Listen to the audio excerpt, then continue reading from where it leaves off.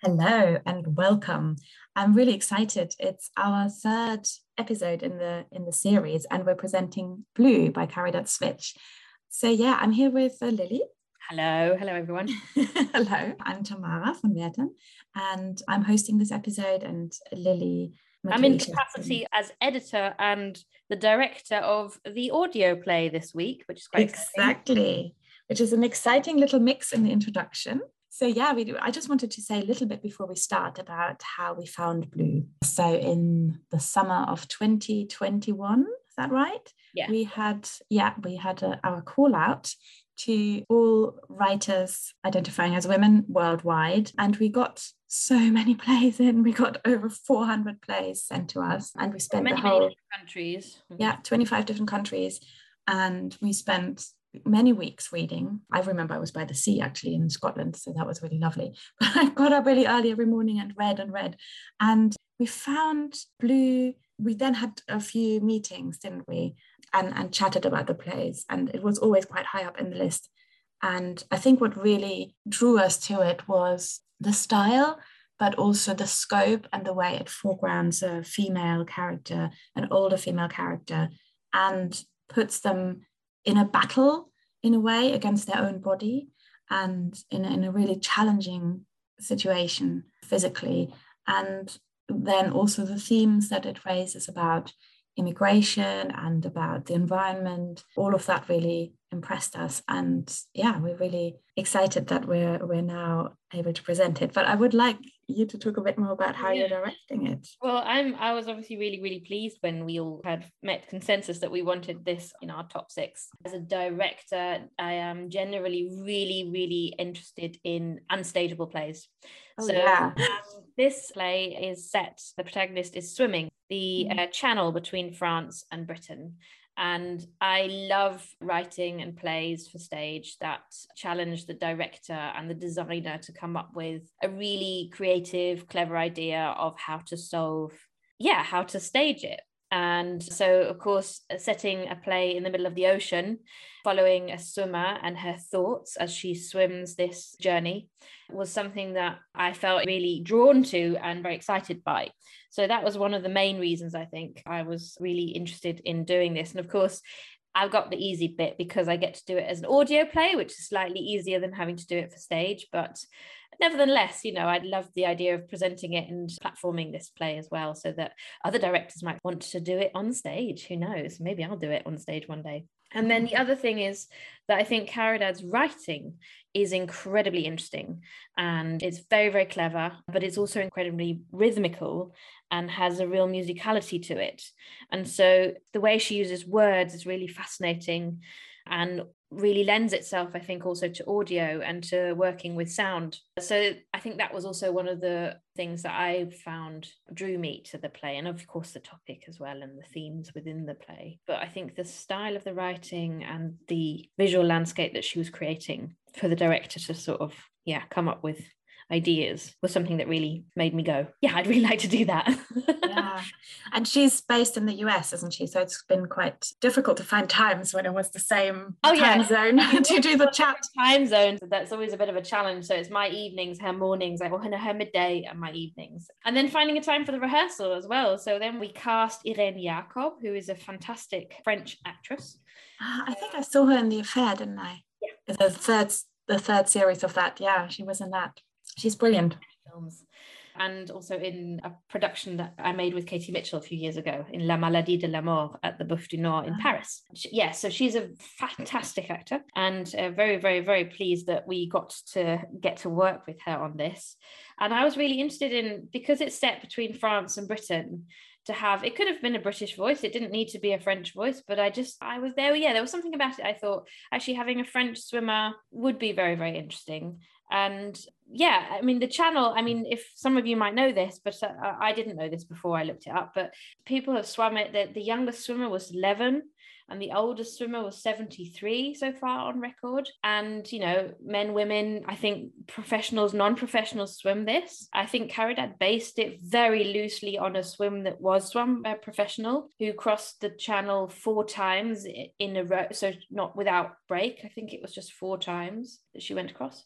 So yeah, that's kind of what we made. And now I suppose all there is to say is enjoy deep diving into the ocean with our piece and following the protagonist and her swim across this channel, across the treacherous channel. Oh, I'm excited. Shall we listen to it? Let's listen to it. Right. Blue by Caridad Svich.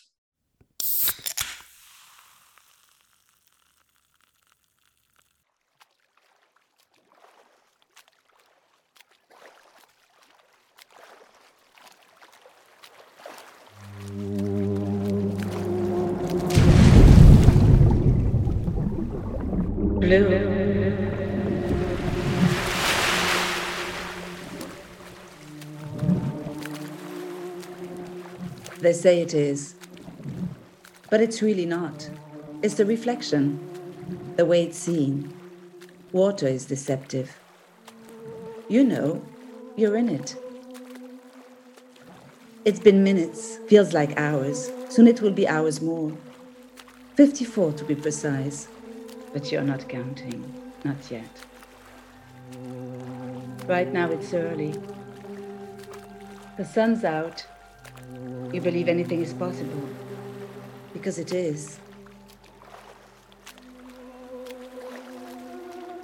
They call you champ. You're swimming across the channel. It's 21 miles. The water is cold. Breath of days are behind you. You're thinking of the things you haven't done. Dishes, for one. They're still in the sink, and with them a glass of whiskey you left behind. Not a full glass, just a bit. Memory of its sharpness still on your tongue. So much left undone. This is you not speaking. This is you not dreaming. This is you not feeling the smart of the cold water on your skin. This is you not doing the not doing of all things, because you would rather be doing this. Water plunges down your back. You arc, you bend, you are civil disobedient. You're good at it. You don't want to think about authority. It seems someone is always wanting to author someone else's life, making rules for being. Let the ocean guide you.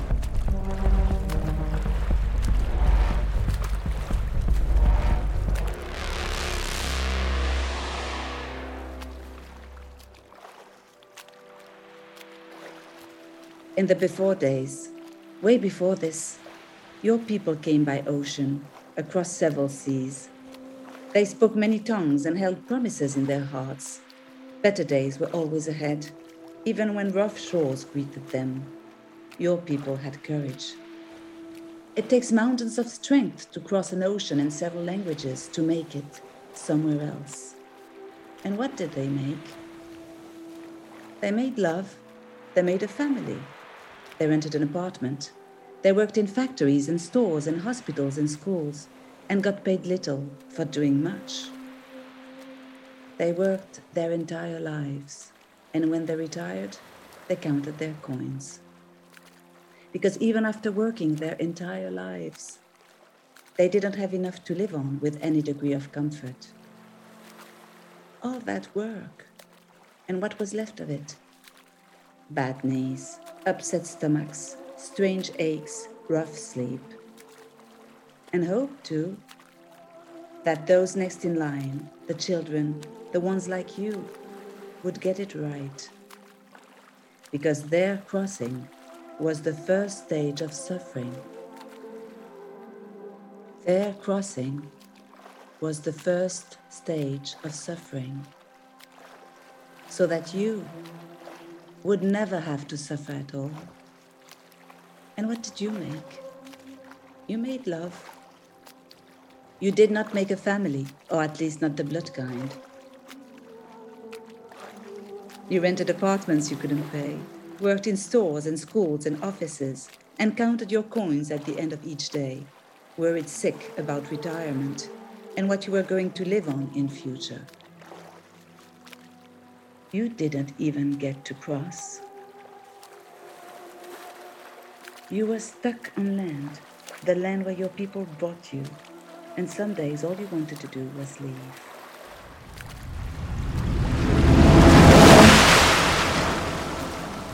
Your swim coach thinks you're reckless. You shouldn't be doing this, champ. They said you're past your prime as a swimmer. Being a channel swimmer is a young athlete's game. You don't listen to them. You love open water more than anything. Because when you're here, you're just here. And it's just you and the water, and you're telling each other your secrets. Even when the jellyfish want to sting, shake them off, send them elsewhere. Jellyfish are tricksters. They always want to mess with you. Their tentacles want to dig in even when they're dead. You can't let them, because if you do, they'll do their best to sink you. One bite and you're down, way down deep, lost in sleep. You've been there once, in the way down. You saw a whole city and all its buildings buried at the bottom of everything. A lost world. You wonder if the people that lived there once thought that they were invincible, just like us.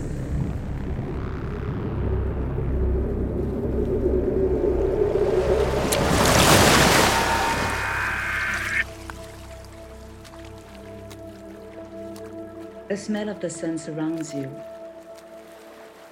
It's not a joke. The sun has a smell, and so does the water, and so do the plants, and so does the air. Even the jellyfish have a smell, and you hate them. The earth's a wonder. Amazing that most of us don't live in it. Not really. Most of us barely float through, ignoring all the signs, not even listening to anything except when there are fires. When it's all ablaze, you stop and look and wonder where you fit into everything. Like that last time. Was it the last time? Fires swept through everything. 1 billion animals died. Do you remember? It was a tragedy. It was the end of the world. Everyone said so. Because in that moment, when all the animals died and the birds burned to a crisp and only the reptiles were left hiding in the soil, you couldn't imagine that more days were to come. More days that would be worse than the days of fire. And better days too, though they would be slow to come by. You even cried. And then many days later, you stopped and forgot all about the animals and never even wondered what had happened to their dead carcasses. You just carried on, thinking about coffee and cereals and the pain in your life.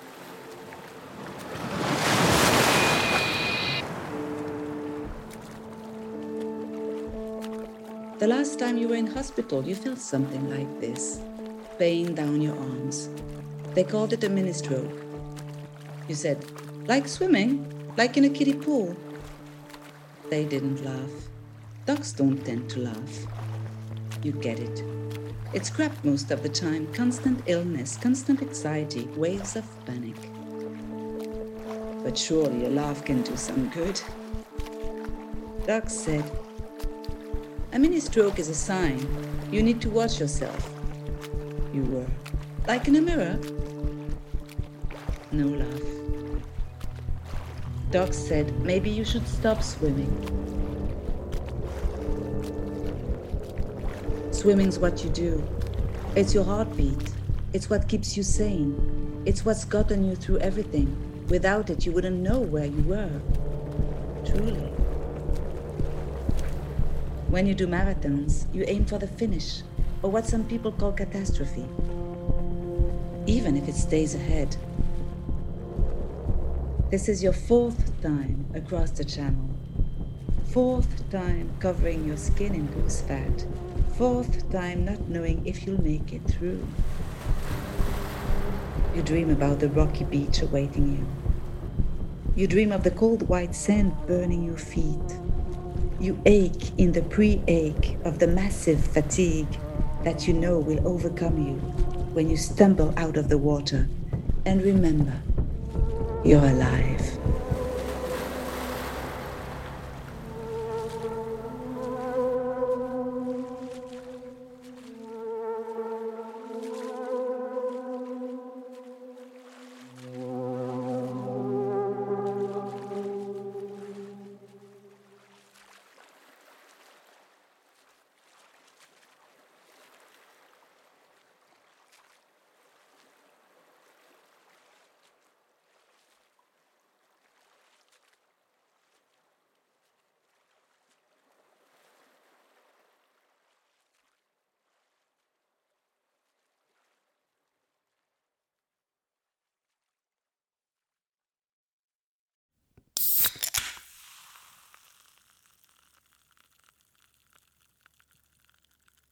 So we're here with Caridad Svich. Caridad Svich is a playwright, songwriter, editor, and translator.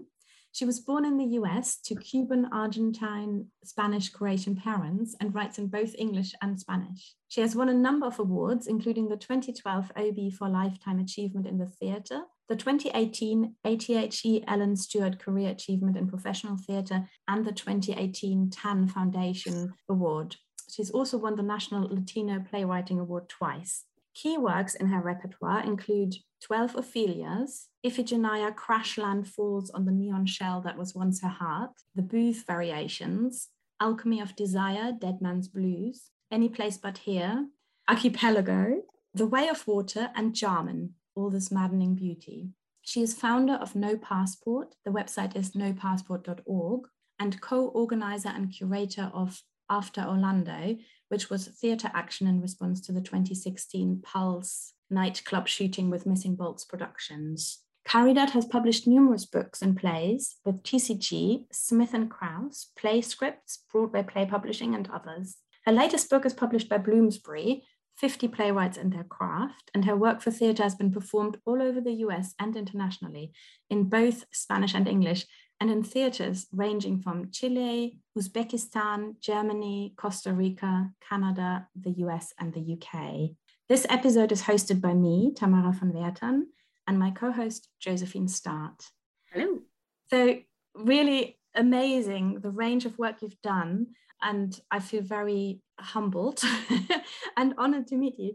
It's lovely to have you here on the podcast. Before we start, now this question might sound a little bit odd because it's nothing at all about the theatre, but we always ask everyone what their favorite sweet is. So it could be a sweet that they enjoy now or a childhood sweet. And the reason for it is that because we're Fizzy Sherbet, in our live shows, we've always been giving fizzy sherbet sweets, so like little lemon sherbet drops to the audience. Favorite sweet? What a great question this is. Does doesn't have to be hard candy, does it? Can it be something else? It could be anything. Oh, okay. I mean, some people have had crisps as their favorite sweets, so this is how wide the range. It's a wide range. I will say tiramisu. I love tiramisu. Yeah, I crumple. When I see one, I just have to have it. And it's very bad. It's a bad thing, but I love it too much. I completely understand that. I have that as well. I love tiramisu. Is that connected with any traveling in Italy or any memories, or just tiramisu? No, it's usually, well, I'm a huge coffee person, so I think that it's come through wanting to have something with the coffee. And I got tired of having biscottis all the time. So, and then I discovered the tiramisu sort of really by chance. And then I was like, oh, yum, more coffee. More. This goes perfectly with coffee, so it started there, and then it's just kind of evolved from that. But it's like once a month I just treat myself and I have one because make it special. So I'm not like having it all the time, and therefore it loses its appeal. Yeah. Yes, exactly. So, Caridad, we've just heard your amazing play, Blue. What inspired you to write it? What's the story? Blue. Well, I wrote it. Oh gosh, maybe right at the top of lockdown in 2020. Which feels like 1,000 years ago. I had several shows, stop in their tracks, and all of them had various, multiple years of development and meetings and all those things. So I was feeling, obviously despondent. At the same time, I was like, well, okay. And then I just decided, I was in the middle of writing two things that had been commissioned, so I knew I had to deliver them no matter what. You know what I mean? I had a deadline, and I thought, okay, I'll get these done, and then I'll write stuff that I want to write. You know what I mean? I know that sounds really silly, right? It's sort of like, obviously the commission is a lovely thing, but sometimes it feels like it's dutiful. Do you know what I mean? You're doing labor, and I just was like, oh, that feels like work. I want to do something that doesn't feel like work, and so.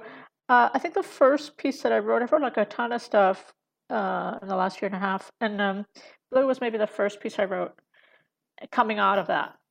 So it was like a desire to kind of get back to my own mojo, concerns, etc. I've always wanted to write something about a swimmer, and I just never had the guts to do it, and I thought, well, if I make it a short piece, it won't seem so daunting, So I thought, oh, this will be a good experiment to try this idea out. It also, evolves partly from my work on another piece called Red Bike, which is about a child on a bike, and they're taking a bike ride, and they're having a political awakening on that bike ride, and so I thought, okay, I've dealt with something that's set on land. I want to do something that's set in water, and I've written a lot of plays that are water plays that are kind of like their dramaturgy is sort of what I call waterturgy, so that it's they're kind of like they're porous, fluid, memory comes in and out, or time and space are collapsed, all those things.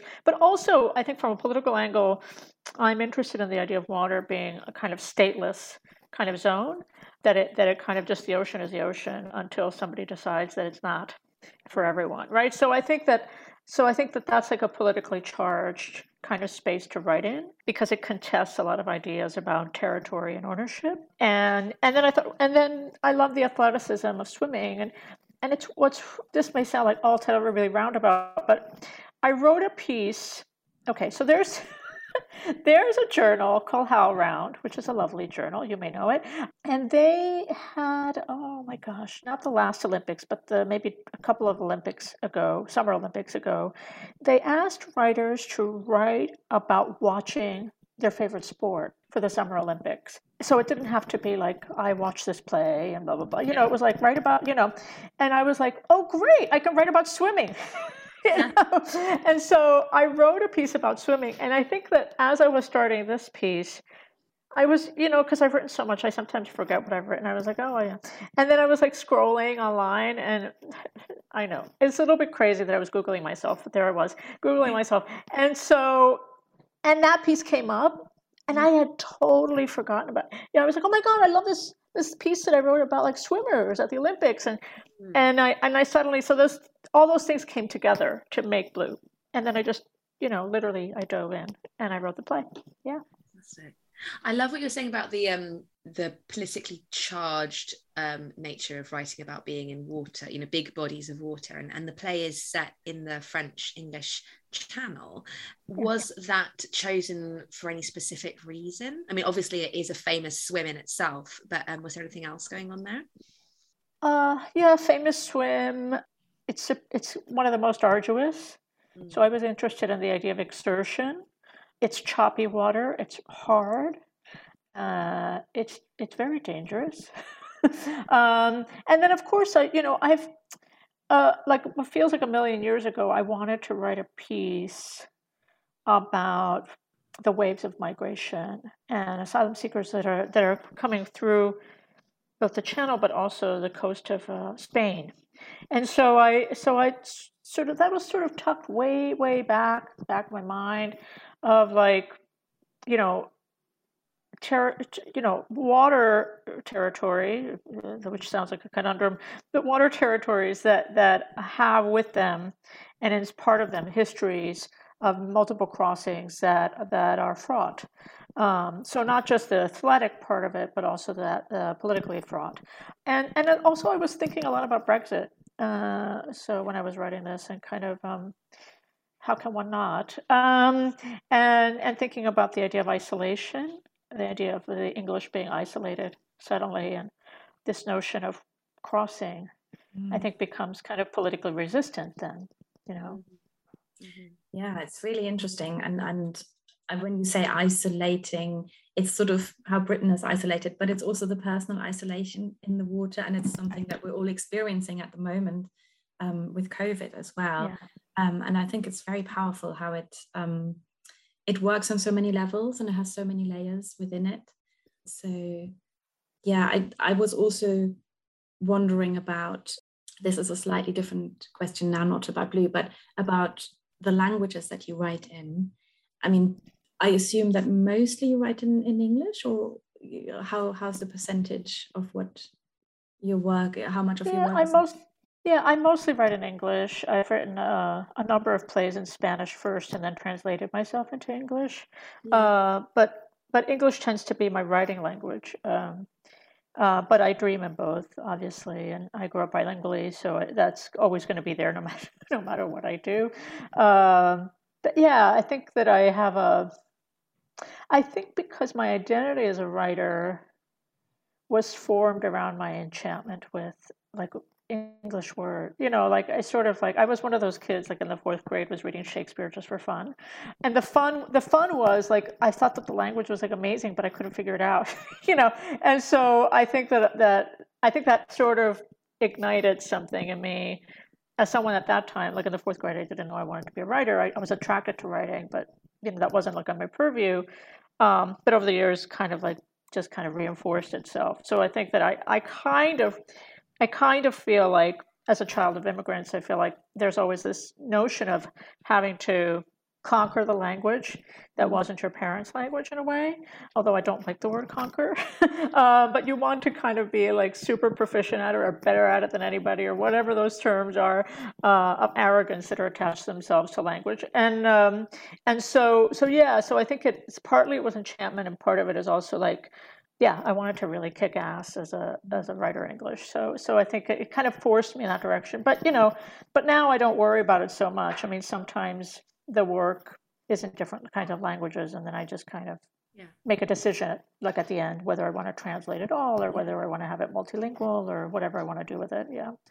I find that very interesting, because I'm also bilingual, and I was wondering if you kind of discover different things about when you write in different languages.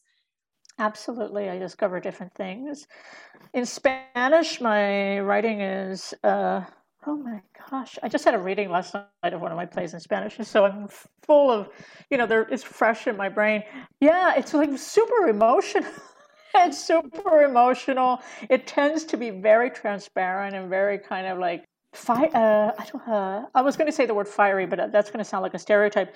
But more like it's just full of, like people have big scenes and they confront each other, which I tend not to do when I write in English. So in Spanish, I release my kind of like play engine as a writer a lot more. And there's also a sort of more, one thing that I've been doing in kind of moving between the languages, because in the process of having to like translate myself, into English and then back again, especially when I'm doing rewrites on projects, I've discovered like how to take some of the stuff that I do in Spanish and morph it into what I call my English sounding voice.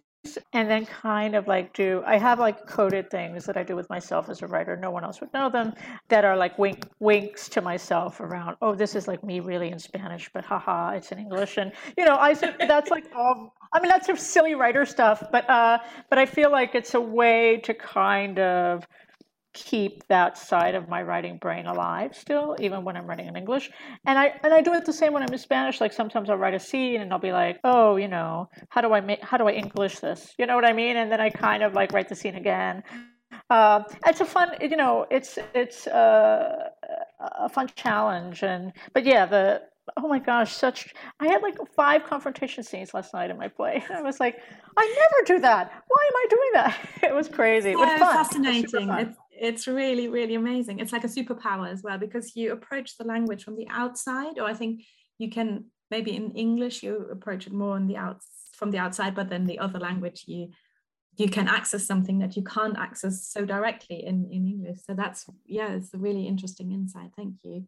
I mean, it sounds like a fantastic editing tool as much as anything, because it's that thing of putting a filter on and being like, what about through this? What about through this?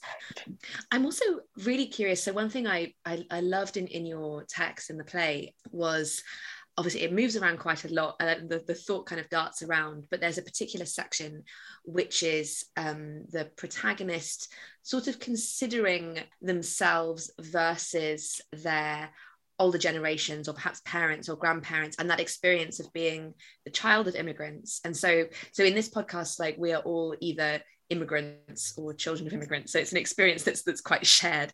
And I think what I find really striking about it is it's you really tap into that different relationship to land, but also the different senses of I guess different privileges. So like for one older generation, it's that thing of having to make the journey, having to kind of fit in a place, but then being able to make a journey. Whereas for the younger generation, or for the protagonist, feeling very stuck and unable to afford to kind of to move out.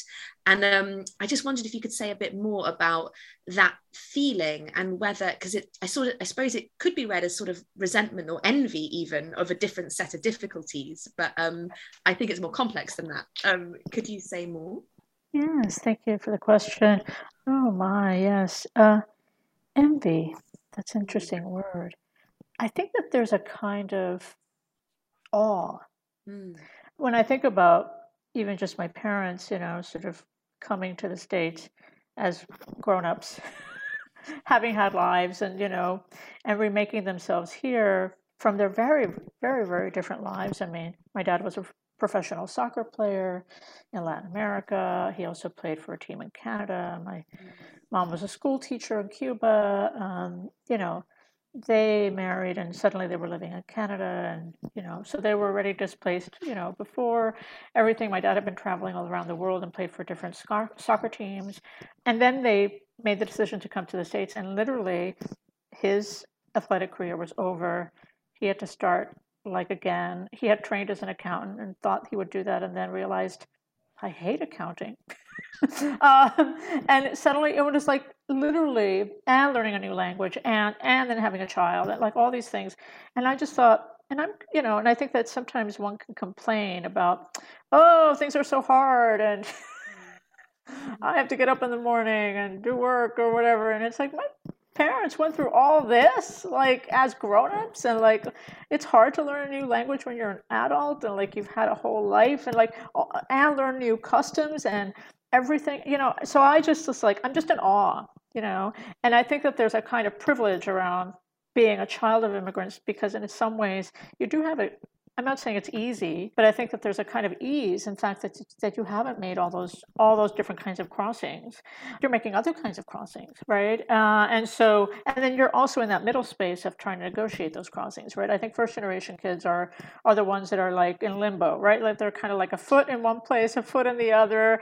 Memories of the parents in their head. Also, they have perhaps a connection to those lands that their parents come from, but they've never maybe been there, so there's all this kind of, in Spanish, there's this beautiful word called añoramiento, which I think the closest word for that in English is yearning, but it's not quite right. I think yearning is a little bit softer, and añoramiento has a little bit more of a kick in it as a word. It's a little bit harder, it's ache, it's wounding, it's hard. And I feel like first-gen kids tend to have añoramiento for like phantom memories that are not theirs, so it's like, Memories of when my parents were, adolescents in their respective countries, and like there's like I'll never experience that. Those countries have radically changed. I have no idea like what that's like, right? So I think that it's a very the mental space that you're living in is peculiar. I mean, on one hand, you're full of storytelling, right? It's kind of like stories. You're kind of inundated with stories. You're also trying to figure out what your story is, like on a literal, like, what is your life script? Like, what are you doing? What is your journey? And you're trying to negotiate where you fit in, and I think that subsequent generations, I think maybe question mark, depending on the political situation, maybe negotiate that a little bit easier. But I think when you're in that first generation, you're negotiating a lot, and you feel the weight of responsibility very heavily to do well. I think there's that kind of pressure to, well, my parents went through all this, I better fess up. So I think that there's a kind of like, I was going to say burden. It's not a burden.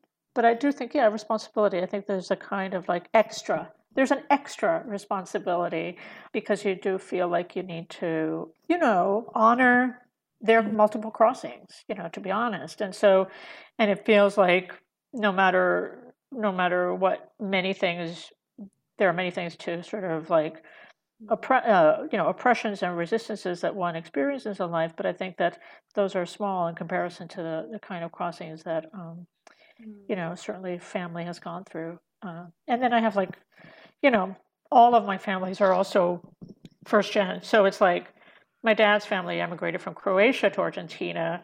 My mom's family immigrated from Spain to Cuba, fleeing fascism and fleeing, Mussolini and fleeing, so I think that there's a kind of like very complicated strands of like my respective parents, were also kind of on their own terms negotiating first genness too, for them. So it's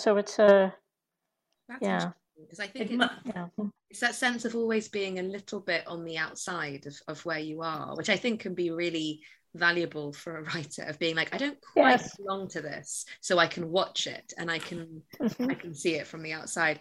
But I guess if that's repeated through generations of just kind of always outsiders, or at least for quite a long way back, that's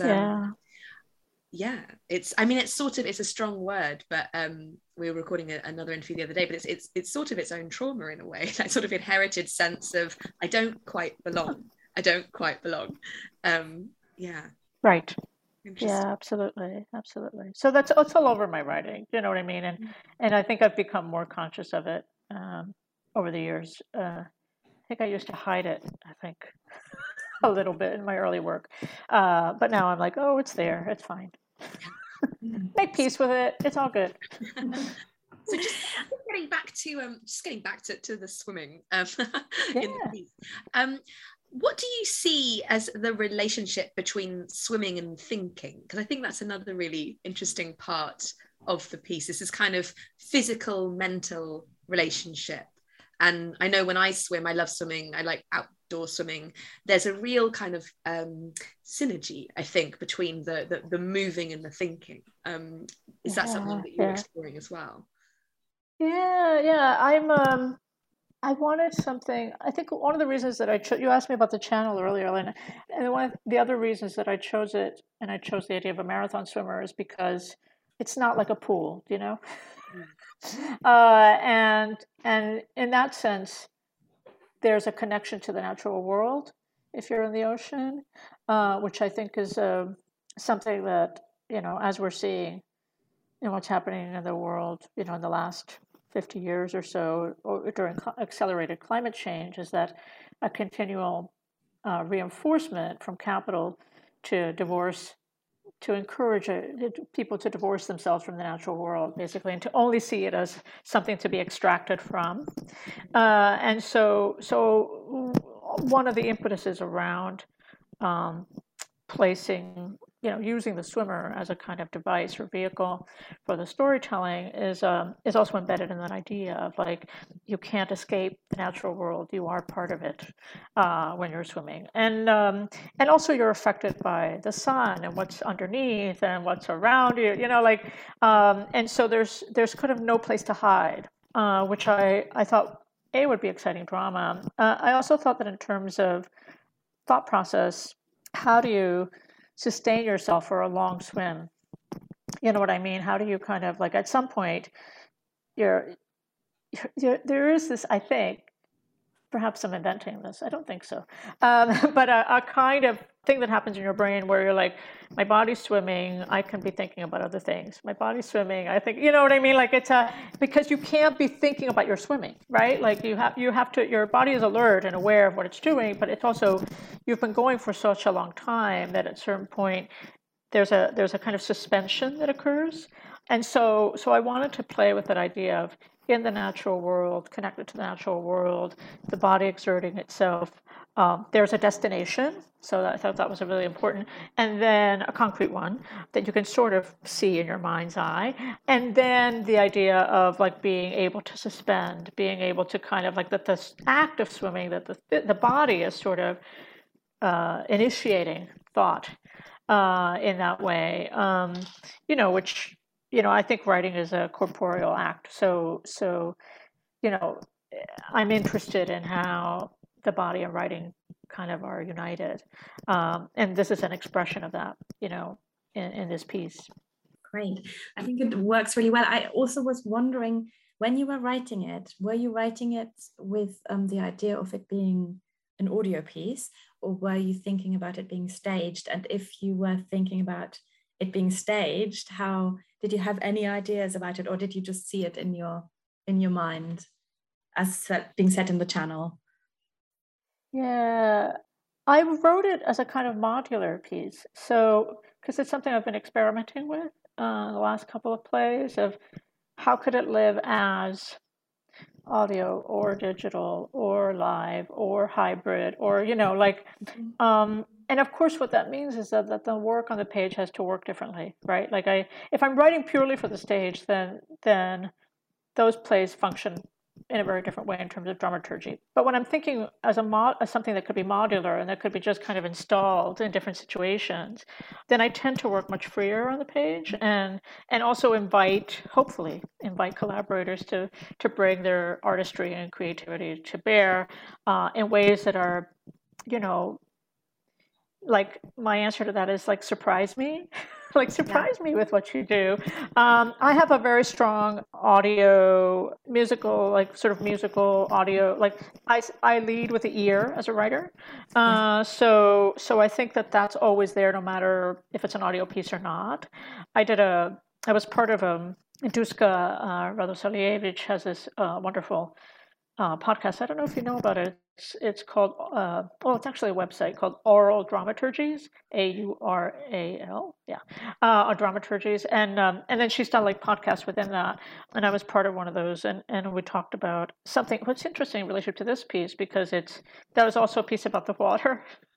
Water, but in that piece I was talking about the ice. So the idea of like, how do you listen to water? How do you listen to ice? How do you listen to the natural world? And then take those kind of rhythms and translate them to spoken language. And so using sort of the rhythms of the natural world to inflect the written signs on the page. That's how I think about it in terms of the dramaturgy, but completely modular. And for me, like the excitement around that is like, for me, the challenges, I should say, is that I don't know how it would work physically live. Yes. Like, I'm like, I don't know, but wouldn't that be interesting to find out if one day somebody wants to do this as a live piece? Like, would they be in the water? Would they be on video? Would they be, would they be just in a chair, but then there's a video of them behind them? Like, I just think that there's so many opportunities to kind of play, but I definitely think always a very strong sound score as part of it, no matter what.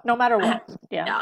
Yes, absolutely. I completely pick up on the rhythm of it as well, like in the physical, the stroke of it, but everything, the whole writing. And I just want to open this up a little bit to our listeners, because I know that many of you are directors. So please contact Caridad if you want to show us this piece on stage or somewhere site specifically in the ocean. That would be amazing. We just did a piece Red Bike in Washington, D.C. as an audio installation where there were 3 actors who had recorded the audio, so that was like the production on audio, obviously, and then the audience would walk in and get a pair of headphones and listen. They were listening to the play, but then we had a live actor on a bike kind of moving through the audience. So they were experiencing kind of a live physical event and this kind of audio event at the same time. And in a sort of, the way it was set up is a company called Pan Underground. They set it up so that it was like community, the shops and the vendors, and it was treated as a community celebration inside of that. So, and I thought, oh, how cool, like a live component that you're kind of watching and around in, but you also are immersed in this audio experience. And so I could imagine like a version of this where it's like you see somebody swimming and it's a distant in the way in the distance, and then you're hearing blue. Or you could set it in an aquarium, like the London Aquarium, something like that. Yeah. And then you have everyone standing around with earphones on. Exactly. Lots of ideas. So, Caridad, one question we like to kind of finish up on in the podcast with everyone is to ask what women inspire you as a writer and as an artist. And they can be women in the arts, but they don't have to be. And the idea is that we're kind of collecting an amazing list of people that people can go away and find out more about. So yeah, for you as a writer and an artist, who inspires you? Oh my! Well, I trained for 4 years with Maria Irene Fortanez. So I have to always mention her because, she inspired me immensely. I feel like she also directed my work. A huge inspiration, and also a kind of career in the arts that is unique and very much idiosyncratic. And I sort of look at that career and go, my gosh, 40 years in the theater and just making this wide range of plays is really extraordinary, and directing and designing and, working with actors so intimately and so beautifully. So definitely Irene. Carol Churchill is always there because, goddess. And then Ntozake Shange, because she was the first writer that I read that showed me something different. You know what I mean? I was sort of reading at that time. I think I knew I wanted to be a playwright, and I was reading a lot of wonderful plays, but I suddenly read her work and I was like, oh, wait a minute, what? You can do this? And it was just kind of like, permission, it's like she gave us permission, and I feel like that's so important in the arts, to find like, the people that have gone before you that have said, here, this door, you can open this door, Angela Carter for me is someone that also in that vein of like reading her, like, novels, suddenly like, wow, you can do this, right? And I didn't know you could do that. And I know I'm citing some people that are famous, but Virginia Woolf, because I kind of fell head over heels with Woolf in grad school, and I think I'm still kind of smitten, to be honest, and also because she dealt with consciousness on the page in a way that felt distinctly, I hate to be gendered about this, but it does feel distinctly female. And and I think of more recent folks, and the people that inspire me, Debbie Tucker Green, who I think is a genius, and my jaw drops every time I read her work. I'm kind of like, how does she do that? I don't understand. It's brilliant. And Eve Lee, whom I love, and Mia Chung, who I think is like a really, really talented and amazing writer. And I hope that she hasn't given up writing. I sometimes worry with the pandemic that people are like giving up. So those are some that come readily to mind, of just that just kind of like they hold the light, very, very high and very, very strong and vividly. And then, directors, Agnes Varda, who I think is like another goddess. And I feel like someone who, I think there's one generation I think discovered her late. And I think I just stumbled upon her work once, and I just kind of like fell down the rabbit hole, and I was like, oh. And I think I stumbled through her work as kind of a film buff through Demi, right? So I was kind of like, oh, Jacques Demy. And then I was like, Varda, wait, oh, this is so much more my jam, And so, and then also to see someone like really just at their craft, like for such a long time. I think the idea of persistence and resilience and continual exploration I think is really, really exciting, as opposed to someone that is saying, "Oh, I'm branding myself, and this is all I do." Do you know what I mean? Someone that's just like, let me discover what else is there, right? So I think those are the people that inspire me, like who are just kind of like looking at the universe and going, "Okay, let's take it on," you know. And we just lost Bell Hooks at the time of this recording, so I can't not mention Bell Hooks, who is extraordinary, and you know, I'm still a little bit shocked that she's not with us, you know, to be honest. But the work that she left us is will influence generations, you know, if we stay on this planet long enough. Yeah. Well, yeah. And on that note, we might we might say thank you very much. But this has been absolutely wonderful. Thank you so much for chatting with us. And that list on its own is top value. What a group of people. And yeah, we can't wait to show everyone Blue, and to have it out there. And thanks so much.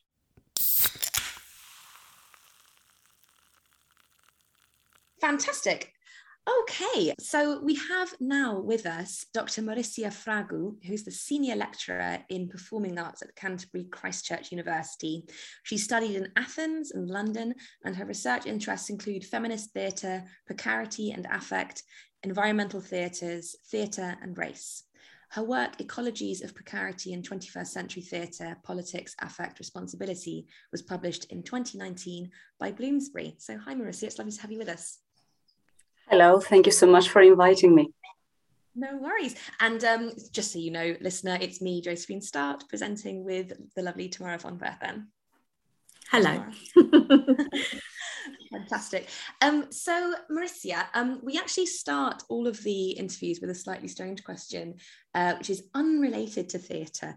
But that is, we ask people if they have a favourite sweet, or perhaps a favourite childhood sweet, or a sweet with a story. So yeah, do you have a favourite sweet or a sweet with a story? I do have many favourite sweets that I really miss at the moment. I don't know if I have a story behind it, but it's a type of sweet bread that originates in Turkey called tsureki, and we use it very much in Greece as well.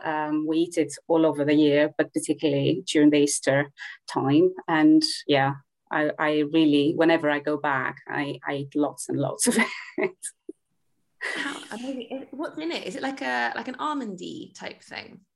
It is something in between a panettone and a brioche. So, but it has a very particular ingredient called mahleb. So you can't find this here unless you live in a great neighborhood in London with, you know, all the perfect shops that you can get it from, but not here where I live. So I can't make it. I think I have a Turkish friend who has talked about that bread as well. So yes, it's something I would love to try when I get the chance. Maybe I'll have to find the shops in London and sell it. So Mauricia, can you tell us a little bit more about your area of research? It sounds really interesting, but can you tell us and the listeners a bit more about what it means and what you do, please? Absolutely. It's very interesting. Whenever I was talking to somebody, I was explaining, okay, what my work is about. It's about precarity, particularly my current work. I always got this question. So what does that mean? What is this word? And I suppose throughout the years, I've really come to realize that this is, you know, this word kind of represents things we already really feel and know about, and connects to a lot of social justice issues. I mean, my work is very much interested in social justice and human rights. And I came across this term used very much to capture uncertainties, global uncertainties, uncertainties that have to do with job security.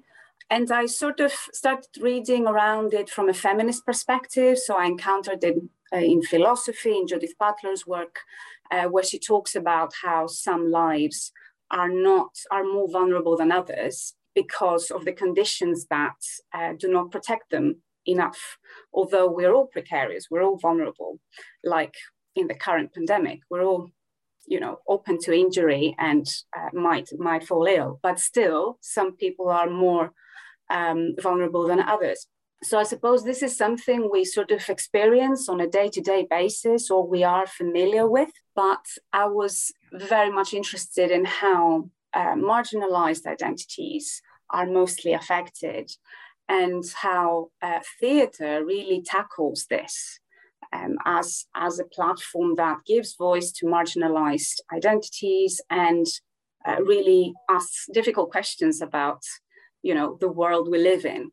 So I suppose this is how I was drawn into this topic. And maybe it's useful to say that I was always drawn in feminist theatre. I studied feminist theatre at university, and then my thesis was on Phyllis Nage, who used to write a lot of plays in the 90s when she was living in the UK, and then migrated, actually went back to the US to do film. And her work on fluidity was also something that really attracted me at that stage. And then my work kind of took on a different direction. So I'm always interested in kind of gender and gender inequalities, but also how these intersect with other aspects. So the environmental crisis, for example, is one intersection that I see very much. And I think we all realize now how much it affects all different aspects of the world, like the refugee crisis. So yeah, it's kind of interweaving all these social issues that are so big under one banner, under one word that says so much. I'm interested as well. So in terms of the relationship to theatre and precarity, like you're talking about, is your focus, or perhaps it's both, but is your focus more on the staging of precarity, or theatre that comes from precarity? So comes from those places potentially? No, that's a great question. And actually, it's quite a complex undertaking really to think about precarity, because it is very much about the representational, but also the conditions, the material conditions behind the representational. I suppose my work so far was mainly interested in the politics of representation and what representations can do to affect audiences in relation to these very important issues. But I'm particularly interested in these behind the scenes material conditions, and I'm following how artists and theatre makers are very much talking about these ongoing difficulties of being commissioned, of collaborating, of having work during the pandemic. These things are really, really important, and I suppose they shape how the artists themselves represent all these issues. Fantastic. Thinking now about Caridad Svich's play Blue, which we've just been listening to, it's quite interesting when you said you're looking through a feminist lens at precarity, because it's a female protagonist and there are many layers to it. Do you want to talk a little bit more about the play and how that ties in with your own work? Absolutely. I really enjoyed reading Blue, and it kind of spoke on so many levels with what I do, interestingly. And it doesn't, I suppose what is interesting is that it doesn't come through in the first few lines, but as you read it or you listen to it, you kind of get this sense of, oh my gosh, everything, all this is connected. So I think how water is this entity that we're all familiar with, but it has all these hidden past, and something that we connect with, probably something more pleasant, warm, kind of bringing in good memories. The water can also be very dangerous. It can include risk. It has a huge history of the slave trade, where people were crossing. So I suppose it kind of gives you this sense of water is not what it seems. And then I was I very much enjoyed how, I appreciated rather than enjoyed, I think, this reference to aging as one layer of identity that involves this vulnerability that is relevant to my own work, and also this migrant history. So we understand from the play that the protagonist comes from a lineage of migrants, is a probably second or third generation migrant who experiences similar conditions in terms of their class and everyday life. And what I found interesting is this idea of being stuck in one place. And this is something I also encountered a lot in plays I was looking at, this idea of and the inability to move on. We are stuck in one place or in one situation. During the pandemic, we feel being stuck all the time and not seeing, the light at the end of the tunnel. But for people who have experienced that, for longer and will continue to do so after the pandemic, this is even more, of course, significant and acute. So that's the being stuck on land, I think, was something that drew me very much. And also this idea of, are these people that she sees this city below water, and says, did these people feel they were invincible also, that they're not susceptible to violence or vulnerability. So again, a very human way to think about how we feel we're always invincible until a crisis strikes and we realize, well, that's not the case. So in a sense, I think the issues that are there are very much connected to marginalized voices, if we want to take that direction in terms of migration, age, class. But the way, and particularly now that we read it in that particular moment, or we listen to it in that particular moment, it is very much connecting with global, kind of wider global issues that people can connect to, rather than feel, okay, why is this relevant for me, And that's something that I realize with particularly contemporary women playwrights work, how they really tap into these global issues from a personal perspective, but they make them really kind of reach out to wider audiences, which is very important. Yes, and how do you feel, is the audience connected to the wider issues? Because for me, it feels it is through the body of the protagonist, because you are experiencing something really sensuous through the water and the rhythm of the swimming, and then all these thoughts are connected within this one individual, which I find really interesting.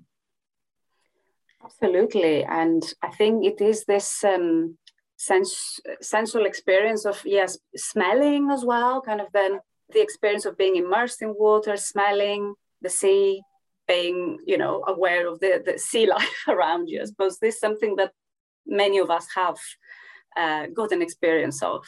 And yeah, it is this embodied experience that you need from an audience in the theatre, that they need to take away something that they have felt deeply. And whether you this is just an audio piece and you don't have any visual, this is equally important, because it is about remembering how it feels like and kind of thinking at it from a different perspective. I mean, I love the sea, I love swimming, I come from Greece, and I forget very much how much this the water is, it holds these different stories and dangers and truths. So it is that personal connection. Yes, especially sea swimming. Yeah, well, I think sea swimming sits in a really interesting place, because on the one hand, it's so long, like that, that channel swim is so arduous and long, basically, that it's a journey, but it's not a journey in the sense that like a migration. It's still kind of under the umbrella of leisure. So it's a sort of liminal space of it. It's still just about leisure, pleasure, but it's also a journey. I suppose there's so many different sorts of travel, aren't there? And it makes total sense that she would be thinking about the very different types of journey that involve water as well. So in this play, the environment sort of has a character of its own. It plays a role. I wonder if you could say a bit more about the environment and the role of the environment in theatre. I mean, Blue is very much about, it takes place in an environment, and it very much talks about how we don't pay attention to that until there is a crisis, until there are huge fires, as she mentions in the play. And this is very important because it represents, I suppose, how we experience this slow violence that is happening to our environment. And we don't often notice it. It kind of burns in the background, and there is some kind of eruption. And we saw that obviously last summer as well, with all the wildfires in Europe. We see it every year, really. So I think this line, "The Earth is a Wonder," is particularly important because it reminds you that we all need to reconnect with that wonder. And this is what Caridad's work is doing in general in other plays. I think she's very, very interested in fusing these issues of the environmental crisis with the contemporary moment and how we need to reconnect. And I suppose theatre has been tackling environmental change and crisis for a long time now, but the way it's doing it, and many scholars have argued, what is the best way, most effective way, so audiences go away and don't feel numb, don't feel, oh my gosh, what am I going to do? Or don't feel, this is too much, too many facts, I don't know how to process these. And, I suppose this play is quite doing that in the way that it asks you to think about your embodied experience in the environment, in an environment, and how you are affected by that. So I think, this is a really, really important question for theatre practitioners at the moment. I think it's also true that it is pulling you on side by putting you in the head of the protagonist, and then it is that reaction of, there was this moment when we took it all really seriously, and then we started thinking about other things. So it's very understanding and has a lot of empathy for people and their fallibilities as well, and the way that we want to engage, but we're not always able to. Absolutely, yes, I agree. And it's true. I mean, we're still trying to find ways to address this. And I find myself completely numb sometimes, or at a loss. Okay, I'm doing this. Is this enough? I'm not going to save the world. How can I? So I think everyone is in that kind of. We all desire very much to change positively this crisis, but it's just how do you start? I was just thinking as well. As an academic, kind of working in the performing arts, we've had, I think we've had a couple of academics on the podcast so far, but we've never had, I don't think, unless I'm horribly forgetting someone, but I don't think we've ever had someone from a performing arts department. And I think it's a really interesting space in itself, because I think when people become curious about theatre, they know about the theatre and maybe kind of trying a bit of acting, trying a bit of writing. But I think that step of academia is quite foreign to a lot of people. So how did you come to it, and how do you find working in it, I guess? Yeah, I mean, we all have very, very particular stories to tell about that, I suppose. And thinking about my students as well, they all do have these stories. I mean, my story is pretty, straightforward. I came from an English department, really. I mean, I studied English in Athens and literature. And I thought, I should get out at some point, soon. And I know I like the theatre and drama, and I want to migrate there. And then I came here, and I've been here for nearly 18 years now. So I studied sort of theatre and performance through my postgraduate years. And then I found my way in university departments and teach students who were really and are really keen to study theatre and, as you say, different aspects of theatre, often not so much interested in the political side.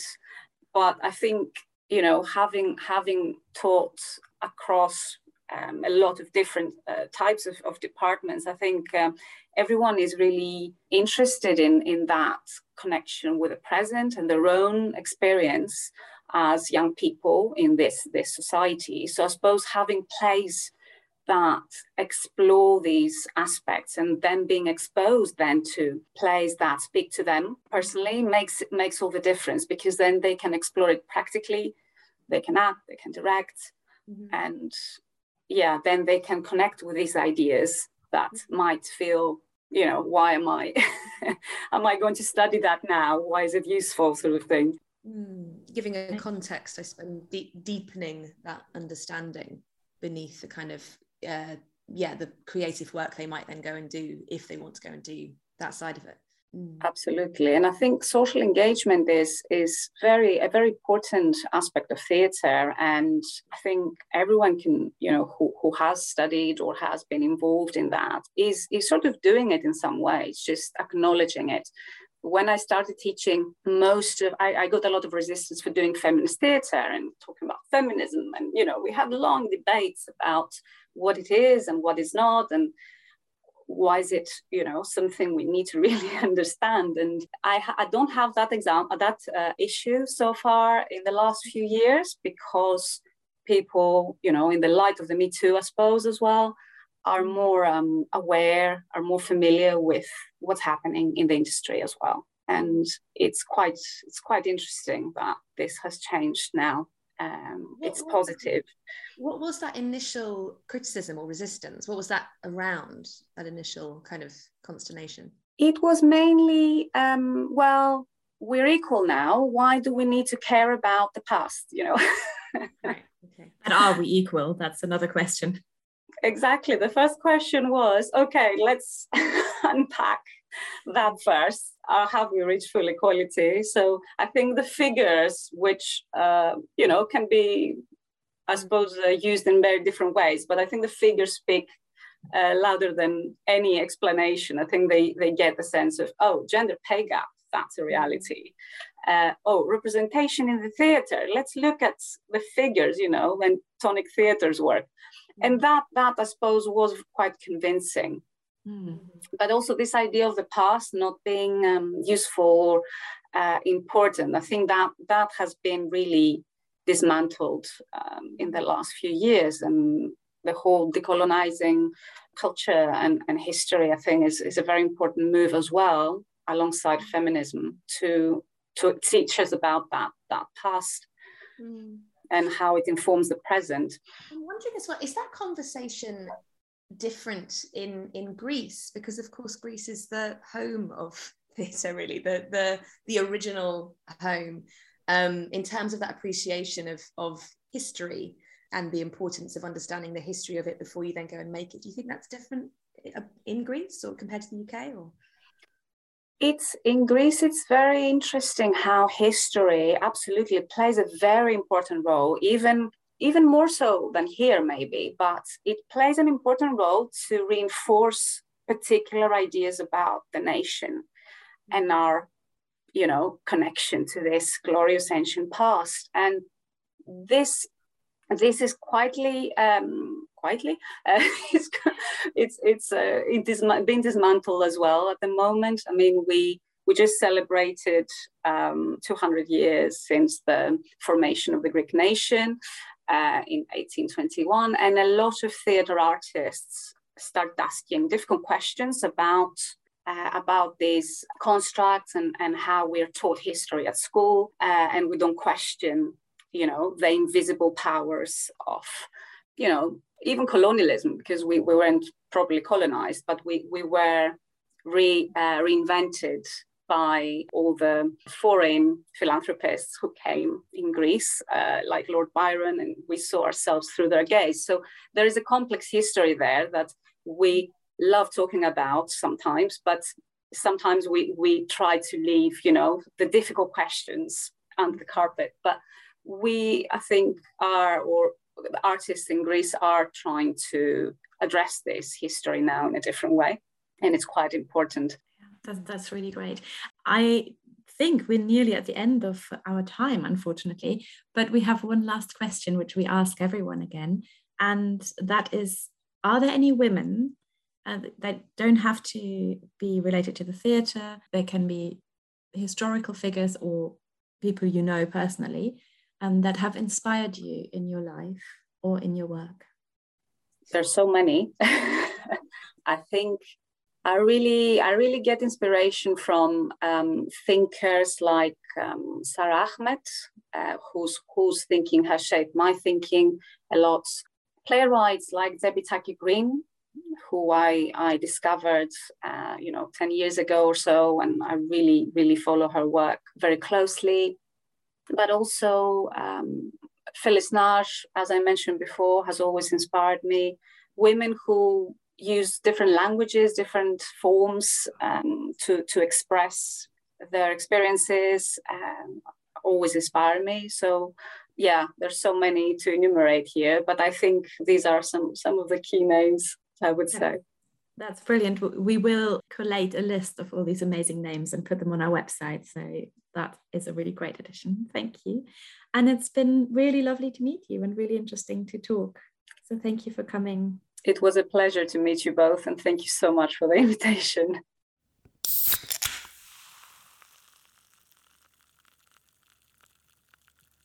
Blue was written by Caridad Svich, directed by Lily McLeish, and performed by Irene Jacob. Sound design was by Julian Starr. Our special guest was Marcia Fragu, and our episode hosts were Josephine Start and Tamara von Wertan. The episode editor was Lily McLeish. Fizzy Sherbet is produced by Steph Weller for Playwell Productions and Amina Hamid Productions.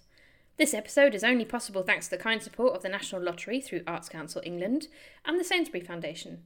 Thanks also to our anonymous supporters. You know who you are. You can find out more about Fizzy Sherbet on fizzysherbetplays.com, and if you enjoyed this episode, please like, follow, subscribe and review.